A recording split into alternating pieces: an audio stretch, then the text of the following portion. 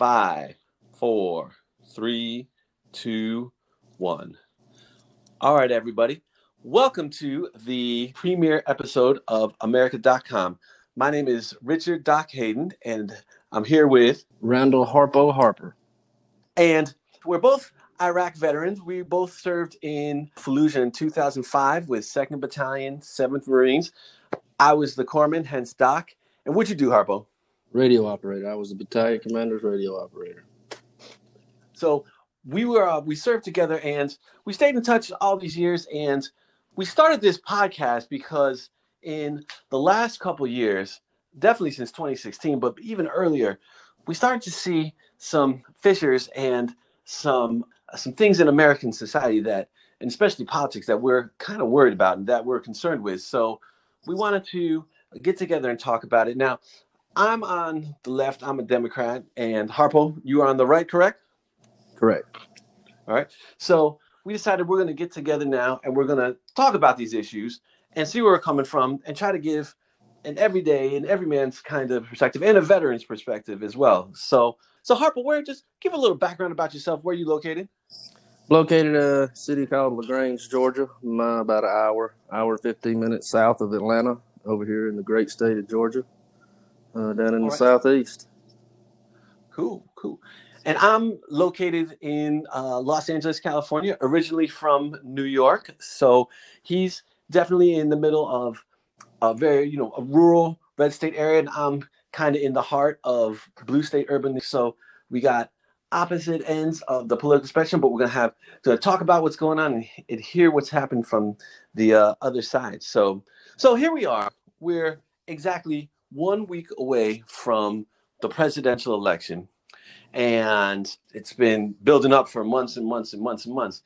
But I'm just going to open up and I'm going to say, Harpo, so why do you support Donald Trump? I support him because I like his vision. I see his vision better than I can see Biden's vision on what he wants to do with the country. So I'm all for Trump. I like what he's doing. I like what he's done. I like what he says he's going to do. So he got my vote. All right. And like, what is it specifically that you like about him? Like, what are some of his specific policies or some of the things he's done that you support? Well, of course, being a veteran, he's pro veterans. He loves us. So he's done a lot for us. He's made some promises and he's kept those promises and what he was going to do with the, just immigration for one thing. I think this is probably the best the immigration's been in a while. The control of it, we got Mexico working with us. I mean, granted, it's probably still crazy right there on the border towns. They'll probably think different, but as far as right here in Georgia, I've seen a difference. All right. And kind of speaking of Georgia, I mean, I know you can't speak for the whole state, but how is Georgia spread up? When I kind of think of Georgia, I think of a deep southern state that's all red, but I'm sure it's not consistently red throughout. Like, what are some of the I'm glad you said that because I've done a little homework. Georgia, since 1900 in the presidential election, since 1900, Georgia has voted 19 times for Democrat, 10 times for a Republican, and 1 time for an independent. Oh, all right. So Georgia's been blue more than they have red when it comes to terms of president. Interesting. You caught me flat-footed. I wish I had California's statistics out here now. I mean, I could tell you we were blue from 1900 to 1964. Our first red wasn't until 1964 when we voted Barry Goldwater was the nominee, and he lost to he didn't actually win. He actually lost to Lyndon B. Johnson. Mm-hmm. That was the first time a Republican won the state of Georgia electoral votes. Mm-hmm. All right. So from my knowledge, Atlanta is very Democratic. Are there some other Democratic strongholds in Georgia? There is. I would say Macon, Georgia, may be a little bit of a Democrat. Okay. There's probably a heavy blue in Macon, Columbus, a lot of the bigger cities in Georgia. Got it. Would be considered, the blue hot spots for the state. You know, your boy Biden was in Georgia today. He was actually All right. he was actually about an hour away from here, from right here from my home. He was over in Warm Springs, Georgia. And you didn't go see Uh, him? You didn't go see him? What's up? well, the Trump parade was there. I seen all that on the news. So he come in, he actually drove into his thing, and all the Trump supporters were on the road welcoming him, holding their signs. Yeah. So he got a good red warm welcome, if you know what I mean. That's cool. All But right. Warm Springs has a lot of history with the presidency. So that's where Roosevelt would come, hence the name of Warm Springs. He had that disease, that polio. He'd come down to Warm Springs. There's actually a place called the Little White House where he lived while he was down here getting treatments. Mm-hmm. So all right. there's a little Cool. presidential history down there in Warm Springs. Cool. All right. So now in LaGrange, in kind of your surrounding area, it's mostly a Republican then, right? Right, yeah. I mean, Republicans, we got a Republican mayor. We got, mostly Republican county commissioners. City council there. I mean, there's a few Democrats in there. It's pretty bipartisan. But as far as I see it, it ain't like what you see on TV around here. I mean, we get along pretty well. There's no riding back and forth or nothing between the. I mean, at the end of the day, everybody around here knows they got to get up and go to work tomorrow, regardless of who holds that office. They take our money. They don't sign our paychecks. Yeah. All right. So now let me ask you this, because one of the things I think it's hard for people in general, but people in LA who maybe don't know too many Republicans, or maybe they don't have a lot of people in their immediate circle that are Republican. Like, we see some of the stuff that Trump does, like his Twitter feed, some of the things that he says, some of his policies, like, pulling us out of the Paris Climate Accord, and some of the things like that. How do you respond to that? I mean, we were losing money at the end of the day. America was getting taken advantage of. So I mean, like that's my vision. I see eye to eye with him on is his American First agenda. Mm-hmm. If the deal is not good for America, then why are we doing it? Mm-hmm. Mm-hmm. I mean, that's why we put him in office, to protect this country and make this country successful. And I feel that he's done that in the last 4 years. And are you worried about, for example, him talking about pulling out of NATO or weakening some of those ties with our traditional international allies? I think things like that. Well, I mean, first of all, he's a businessman, so he's going to say a lot. Whether he does what he says every time, but if he has to say something in negotiation, that's a part of negotiation. I mean, like, you got to read between the lines. Mm-hmm. So he's a businessman. He knows how to make a deal, and I feel that all the deals he's made so far, maybe not all of them, but majority of them have benefited the country of America. Mm-hmm. All right, good to go. Yeah, because so one of the things that I'm gonna go back on that just a little bit. Go ahead. Yeah, go ahead. Mm-hmm. On top of everything that he's been going through, with the whole left's agenda trying to get him out, and this and the Russian hoax, and on top of all of that, he's still able to perform his duties. Because I don't know how many men out there could do that. To be honest with you, I know I couldn't do it. Mm-hmm. I have to applaud him for that. I mean, he on his daily basis, I'd hate to see what his daily calendars normally is. Mm-hmm. Mm-hmm. All right, so I'm not from South. I'm from New York, and one of the things that got me is I kind of grew up with this dude, and while I was a kid, he was always in the news, and it was always for something like his casinos. And I remember when his casinos went bankrupt, and he was taking out ads against Central Park joggers and stuff. So I guess, do any of his potential business dealings or like conflicts of interest, do any of those bother you at all? No. I mean, he hadn't took a paycheck since he's been in office. I mean, he's donated every one of his checks so far. I mean, the guy's not doing it for the money, obviously. Mm-hmm.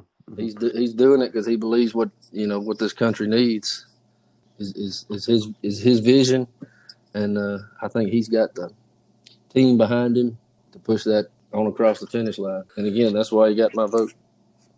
Got it. And how about his response to COVID? I mean, he shut the country down. I think that was probably one of the last things that he ever wanted to do, but he did it anyway.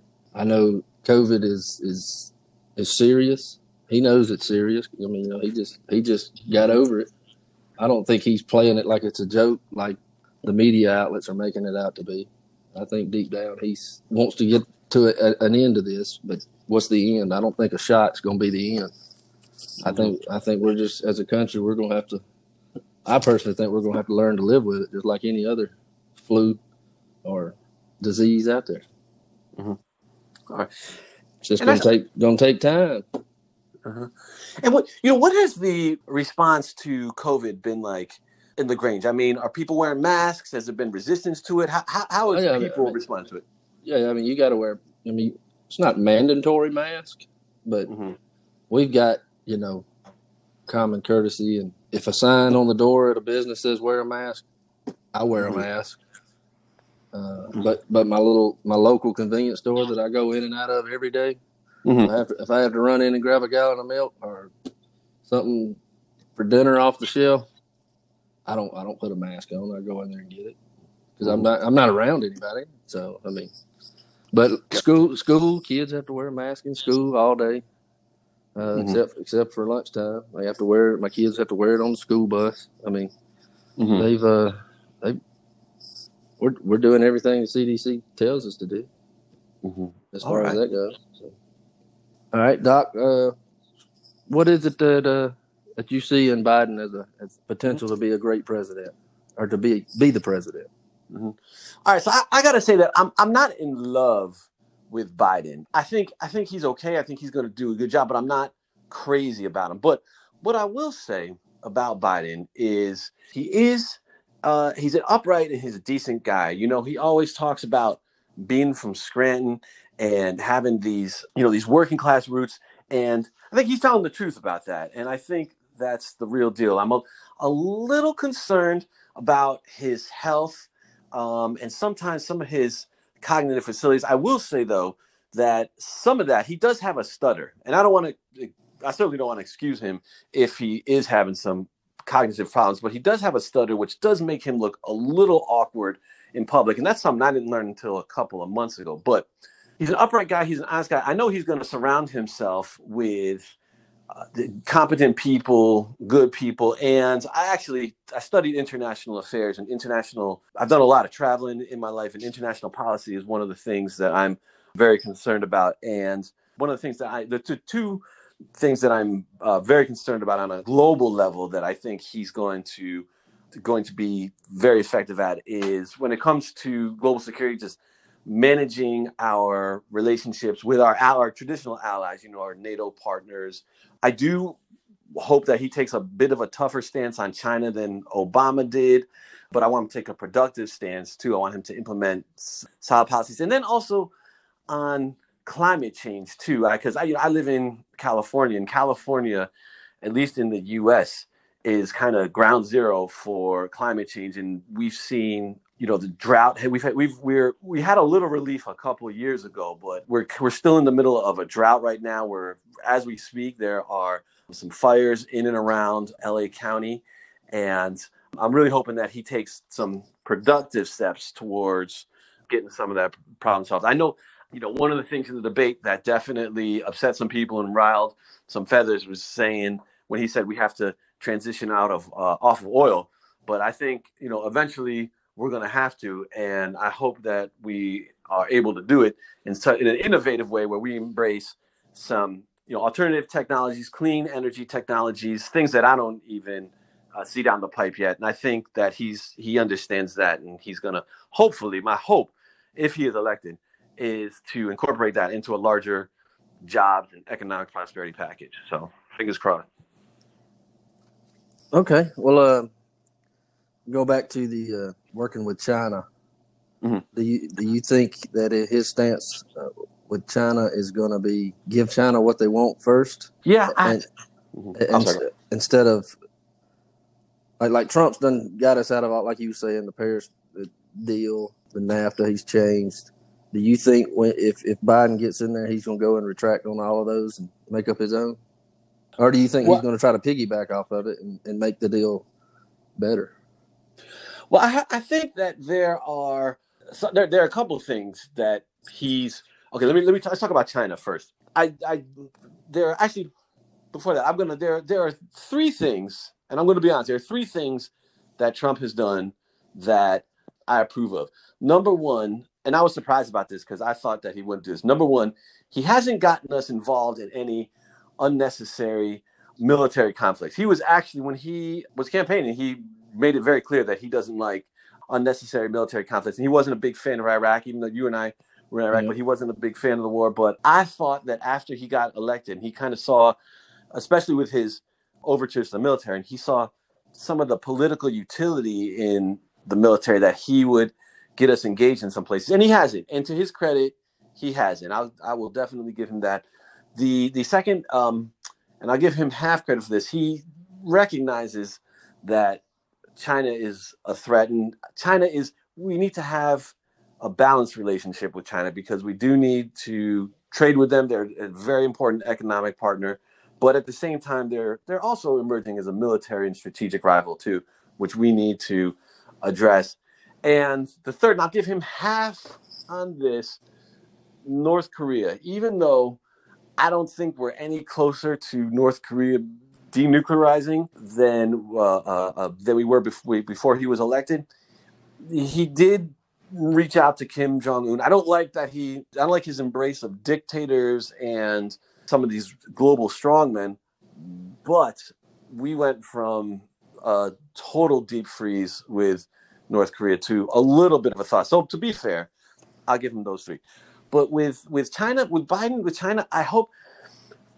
But my issue with Trump in China is that he's had a bit of a ham-handed policy, where he's correctly highlighted some of the dangers that China poses, but he has just kind of started this trade war without a deeper strategic understanding. So my hope with Biden is that he kind of sees China for what they are and is able to balance the trade aspect of it with the sort of emerging military aspect of it as well.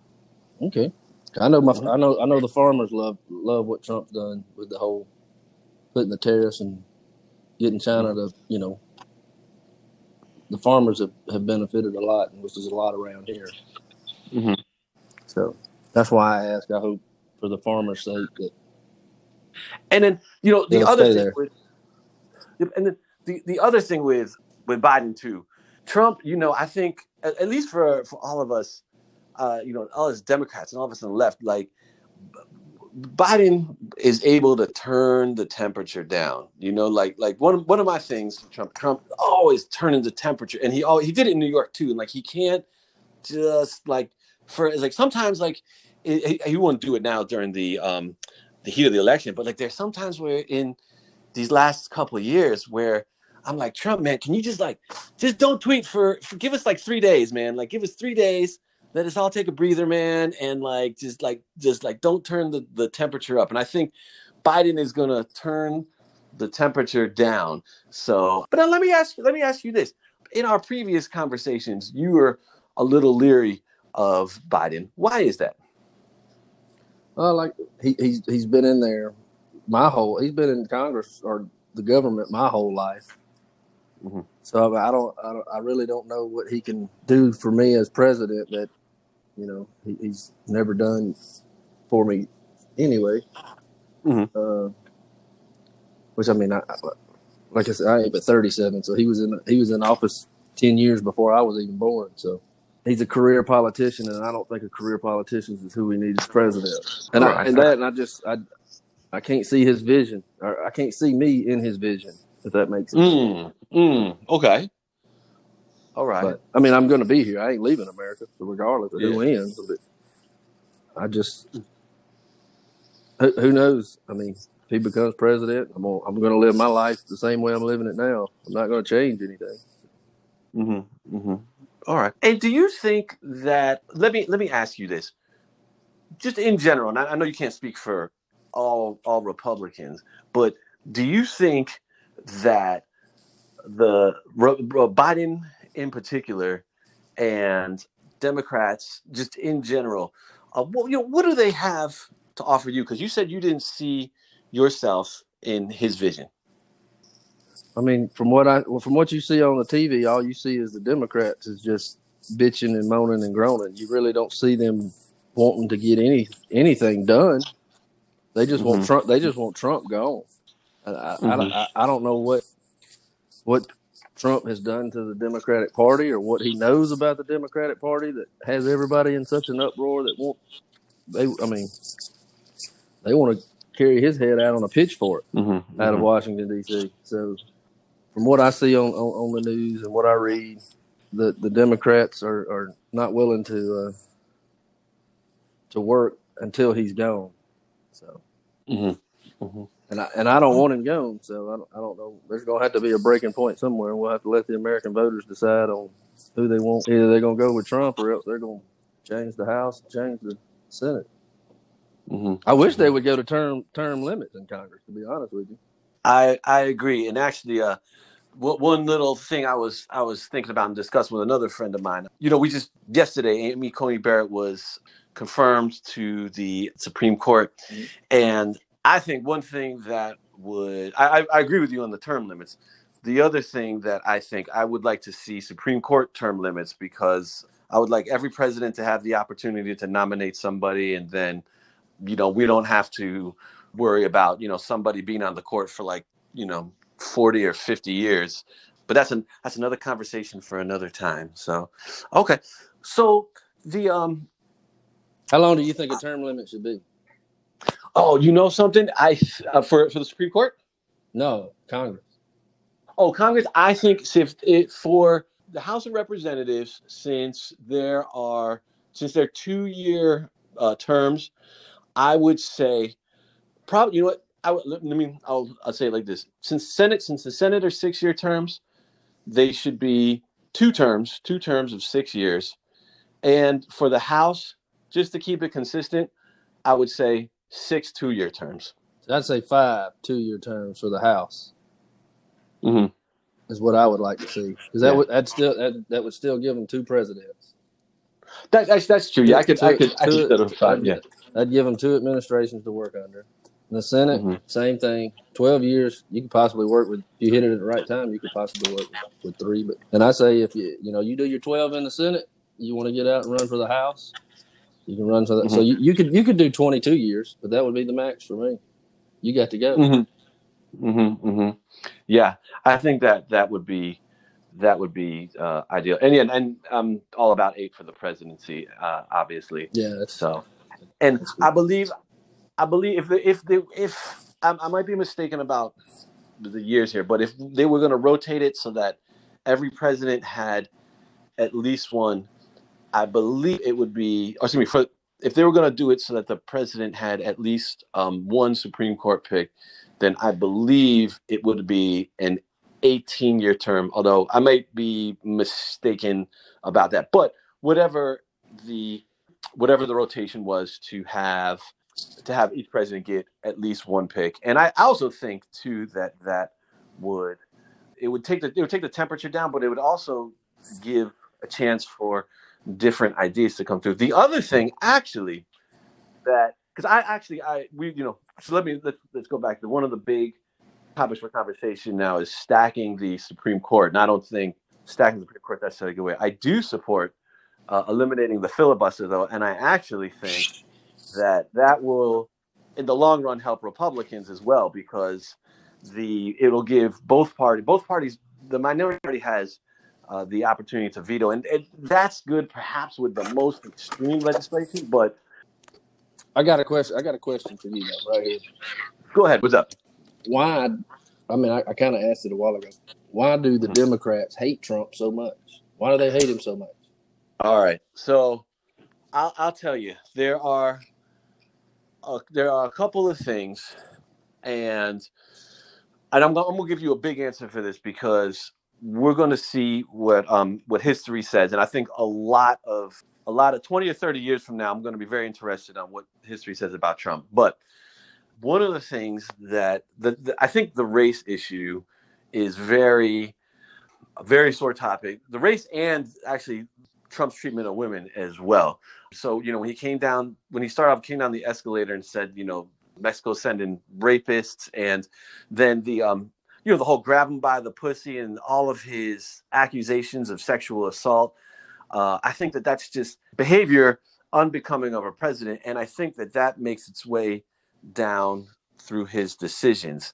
Now, there's another thing too. One of the things that I'm very worried about is his authoritarian tendencies and the way he's, always demonizing the media and demonizing his opponents, and the way he speaks about his opponents. And there are problems with the media, which I'm sure in future podcasts we're going to discuss. And the media is not perfect, but the fact that he kind of weaponizes this term, fake news, and his use of alternative, or his this idea of alternative facts, and he kind of lives in this separate universe, I think is very scary. And it's kind of his support. He's almost in some ways fascistic, and I don't use that term lightly. He's not Hitlerian. He doesn't have this I don't think he has this overall genocidal type philosophy, but he does have these strongman tendencies that are very, very alarming. And I know one of the things that I'm a little worried about, and we're going to have to see how it plays out, is the election next week. If there are some, it turns out there are some delays, because this election is going to be delayed because of COVID and because of the delayed voting. How is he going to respond? Is he going to? He talks about not accepting the results, and I mean that's unheard of. Oh, yeah, he's going to accept the results. Yeah, I mean, I hope so. I hope so. And when I talked about Trump in history, one of the things that was said early on, unfortunately I forget the writer's exact name, but she was talking about Trump in 2016, and she said that liberals take him literally, but not seriously, and conservatives take him seriously, but not literally. And I hope that, if he wins next Tuesday, that he wins, and he'll be fine. But if he doesn't win, I do hope that he shakes hands and leaves office as graciously as possible. So those are I think are some of the biggest concerns. And then last thing I'll say, with the Supreme Court justices, like, he has nominated and gotten confirmed 3 very, very, very conservative Supreme Court justices, which I'm sure pleases the right to no end. But at the same time, there doesn't seem to be any sort of consideration of, all right, we're gonna pick somebody that is not quite middle of the road, but that has a broader view of jurisprudence, and it's just hyper conservative. So, in a nutshell, that's it. Well, I mean, you know what he said? He said, we're going to win. We're going to win big. Mm-hmm. You got to start somewhere. Start at the Supreme Court, where you can't get them out of there. Mm-hmm. Next, we got to work on. We got the Senate. We just got to work on the House. Well, now let me ask you a question. So in 2016, Mitch McConnell didn't bring Merrick Garland up for vote, refused to give Merrick Garland a vote, Obama's nominee, claiming that we were in a election year and we should let the people decide. But he did do it for Amy Coney Barrett, and that's one of the things that really infuriated people on the left. And to be completely fair, I don't think that the sin was necessarily in nominating Amy Coney Barrett, because if Democrats were in, they'd do it at the end. And he had every constitutional right to. I think that it was not giving Merrick Garland the hearing in 2016. How do you feel about that? Well, I mean, Obama was on his way out. He couldn't run for office again. So there's no sense in, you might as well just wait until the new president gets in there if it's that close. Trump, he can still win this re-election. So if he nominates someone, you might as well get her on in there and let her go to work instead of leaving that seat open. The country's got to keep going. Let's jump back on the COVID train. Mm-hmm. It's a global pandemic, right? Mm-hmm. It's a global pandemic, but I don't know if you see it out there on the West Coast, but over here on the East Coast, we don't see any other countries talking so much about it like we do. Is that pretty accurate out there too? Or? Well, actually, we right now, I've been following it a bit around the world. Europe is starting to see flare-ups again. Brazil has gotten hit really hard. India has gotten hit really hard. Russia got hit pretty hard, and then certain countries in South America got hit pretty hard as well. The only countries, there are a handful of countries that seem to have done really, really well with it. New Zealand's one. Even China's, I hate to say it, China's done well with it. They're able to basically nail their citizens into their apartments, into their homes when they get it. So they have a tool, a authoritarian tool to deal with it that we don't. But no, I've seen it's affected the rest of the world as well. Okay. I just you don't hear a lot of you don't see it on the news here. Countries Got it. in uproars as much as we are, which is a serious thing. Don't get me wrong.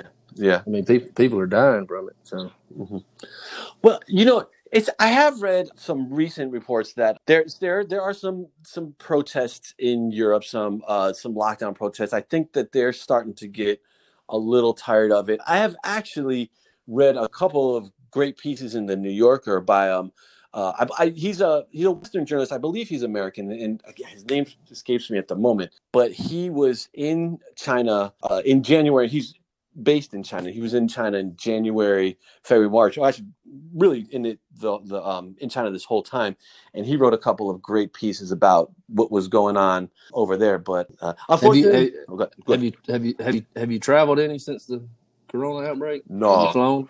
No, I actually we went to a wedding in South Carolina just over a year ago, and since then I've left LA County I think 3 times on short drives. Yeah, no, 3 or 4 times. Down to San Diego once, out to Joshua Tree twice. Okay, we flew out to Vegas probably a month and a half ago. So it was pretty interesting. How was it? How was that? We flew Delta. It was easy peasy. They had all the middle seats open, so you wasn't sitting next to anybody. So. Oh, nice. You had to wear a mask the whole flight, which is fine. The only thing that sucked is they didn't serve any alcoholic beverages unless you're first class. I'm not the first class type. Yeah, that's what sucked the most about the flight, especially that flight home from They flew us from Vegas to Seattle and Seattle home. Yeah. That Seattle to Atlanta was not a fun flight without a shot of whiskey. Yeah. Yeah, that sucks. Oh, man.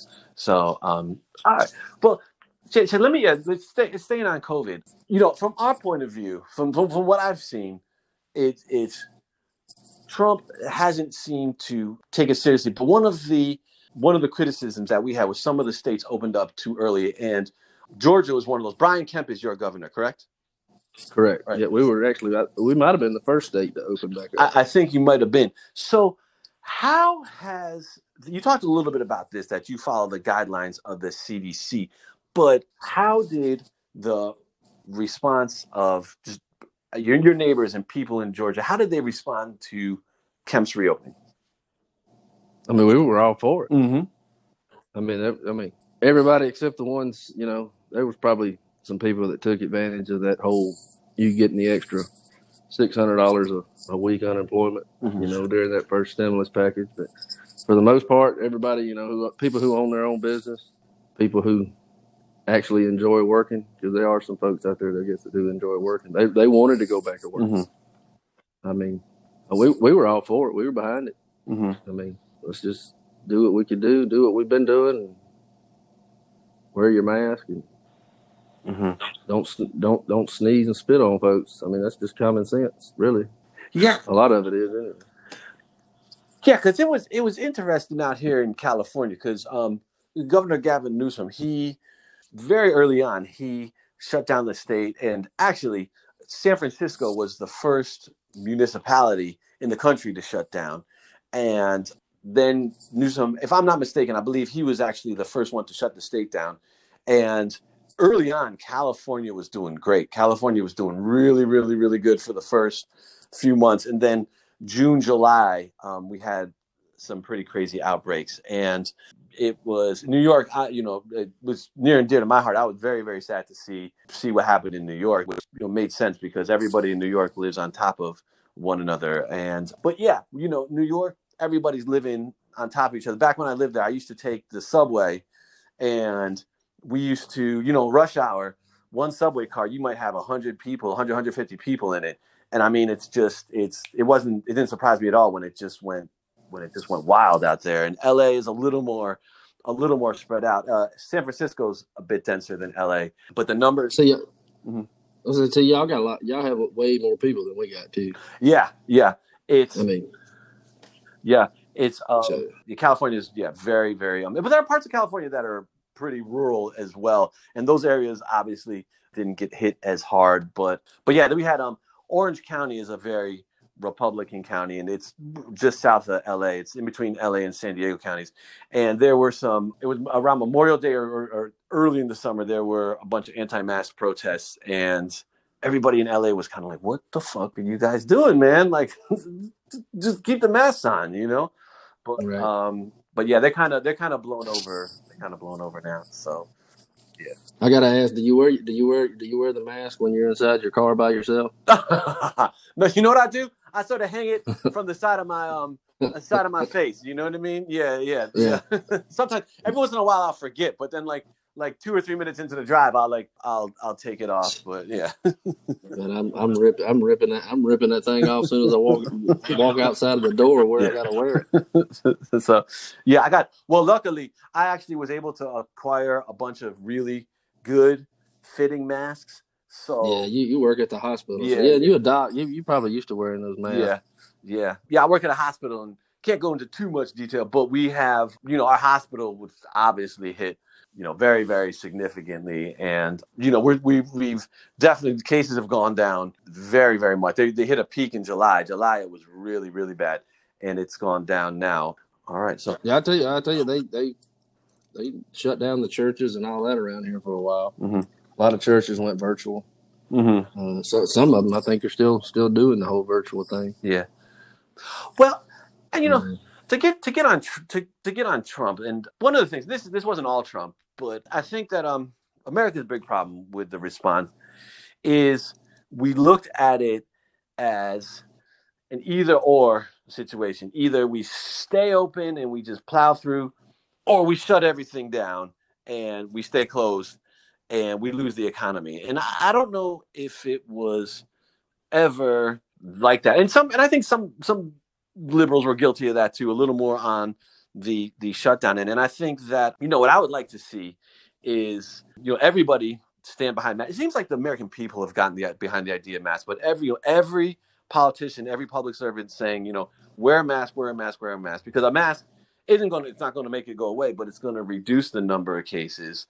And like churches, I'm liberal. One of the things that one of the problems I do find with some of the liberal point of view, there are a couple of things that I think we can understand better, and church is one of them. And I think that church is really, really important to people. It's also true that it's very much the kind of place where the disease can spread easily, and you have a lot of old folks in church too. So we really have to, you got to be very, very careful of that. But I think there could have been imaginative ways that I think we as a society didn't address that could have addressed some of those issues. But staying on the corona, a couple of my buddies, they own the grave digging business around here. Oh, right. Uh-huh. So they dig the graves and bury the folks. Mm-hmm. And I tell you, funerals is a hot spot for stuff to spread. Yes. So yes. I mean, you got we've had to do the corona funerals and we call it the corona setup, where we have to spread the chairs out and all that stuff. Yeah. And a lot of people come from all over the place to go to funerals, and yeah, and they just spread it. Yeah, no, absolutely. So, all right. So do you have any final thoughts for this first episode? No, not on this one. I think we're gonna have to get on the topic of politics and sports though one day. Oh, okay, all right. I have some interesting observations. My final thought is, as we launch this and as we go forward, is we had you and I had a real nice civil conversation. We disagree on things, but Yeah, but I'm hoping that, as we go forward, as whatever happens next Tuesday with this election, we're going to have half the country real happy and half the country real upset. And whichever way it goes, it is my hope that all of us can start to reach out and start having some of these civil conversations, because I think I'm speaking to both sides when I say this. I think that the country is too important to let go, and the other side is too important to let go, and we have to do a little bit of outreach, because we got a lot of repair to do. hey, you got a couple mouths to feed, and I got a few. Yep, yep, it's true. So we still got to make ends meet and put food on the table. Mm-hmm. Absolutely, absolutely. All right, so I want to thank everybody. If you've been listening this far, I want to thank you, and we're going to come at you next week with some more insight and some civilized conversation. And we hope everybody get out there and vote. If you haven't voted yet, get out there and vote. And Go vote. yep, and we'll talk soon.